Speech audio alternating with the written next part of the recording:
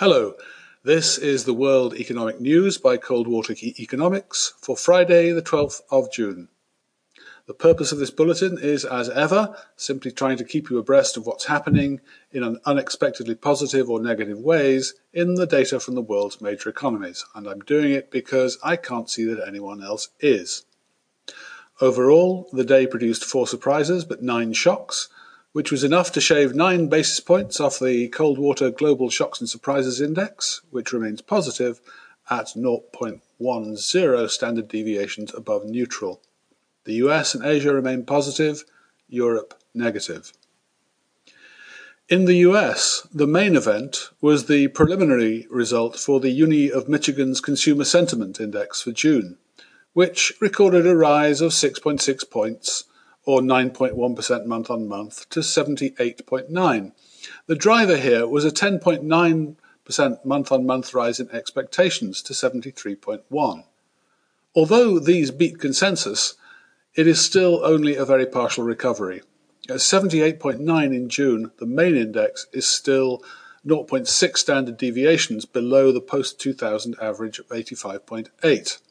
The Outlook index at 73.1 is still 0.4 standard deviations below the long-term average of 78. All in all, this is telling us very much the same story as Tuesday's 3.5-point rise in the NFIB Small Business Optimism Index, which at 94.4 was 0.5 standard deviations below the post-2000 average.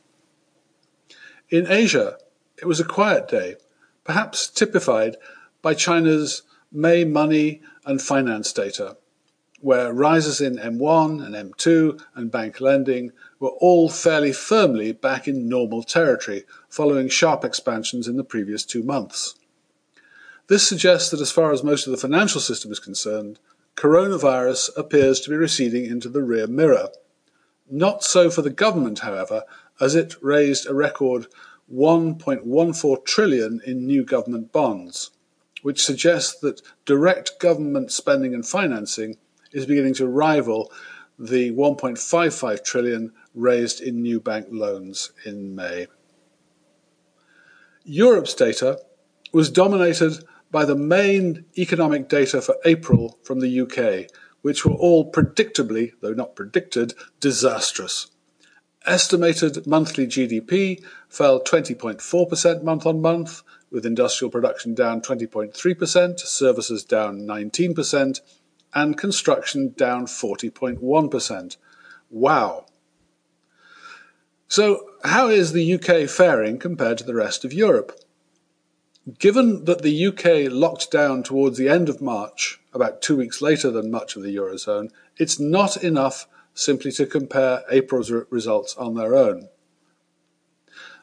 They show that industrial production fell 17.1% month-on-month in the Eurozone and 20.3% in the UK. But on the other hand, Eurozone output fell 11.9% in March, while the UK fell only 4.2%. In other words, there's merely timing differences going on here.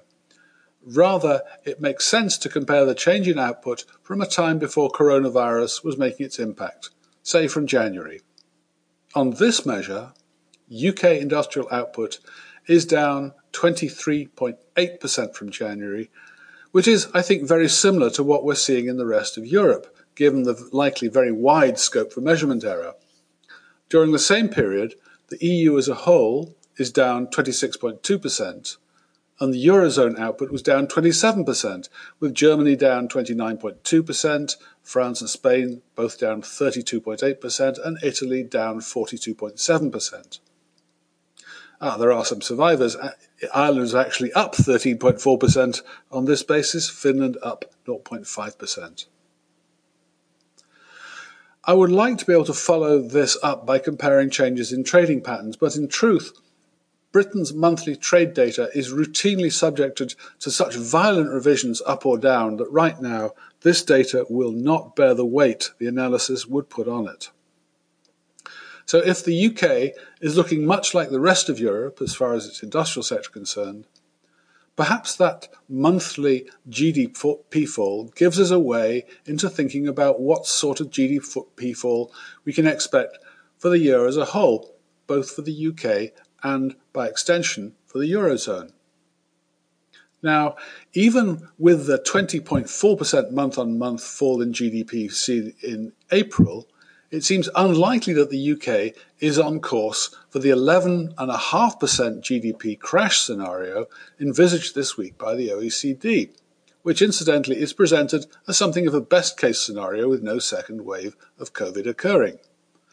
To get to that 11.5% drop for the year, a straight-line trend would require output in December to be still more than 5% lower in December than it was in February. If output manages to regain the levels last seen in February by December, then we'd be looking at a drop of 9.7%. If it takes only 6 months to recover to February's output levels, the yearly drop looks like around 7.5%. And calculations for the whole of the Eurozone aren't going to be spectacularly different.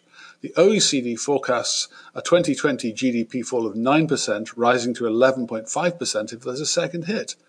That's probably a bit cautious for the Eurozone, but far nearer what seems reasonable for the UK than the picture OECD has actually drawn. Well, that's it for today. Thank you for listening. And if you've got something out of it, please help spread the word about the bulletin. If you'd like to know more about cold water economics, please feel free to contact me, Michael Taylor, on mjtcoldwater@fastmail.com. Thank you.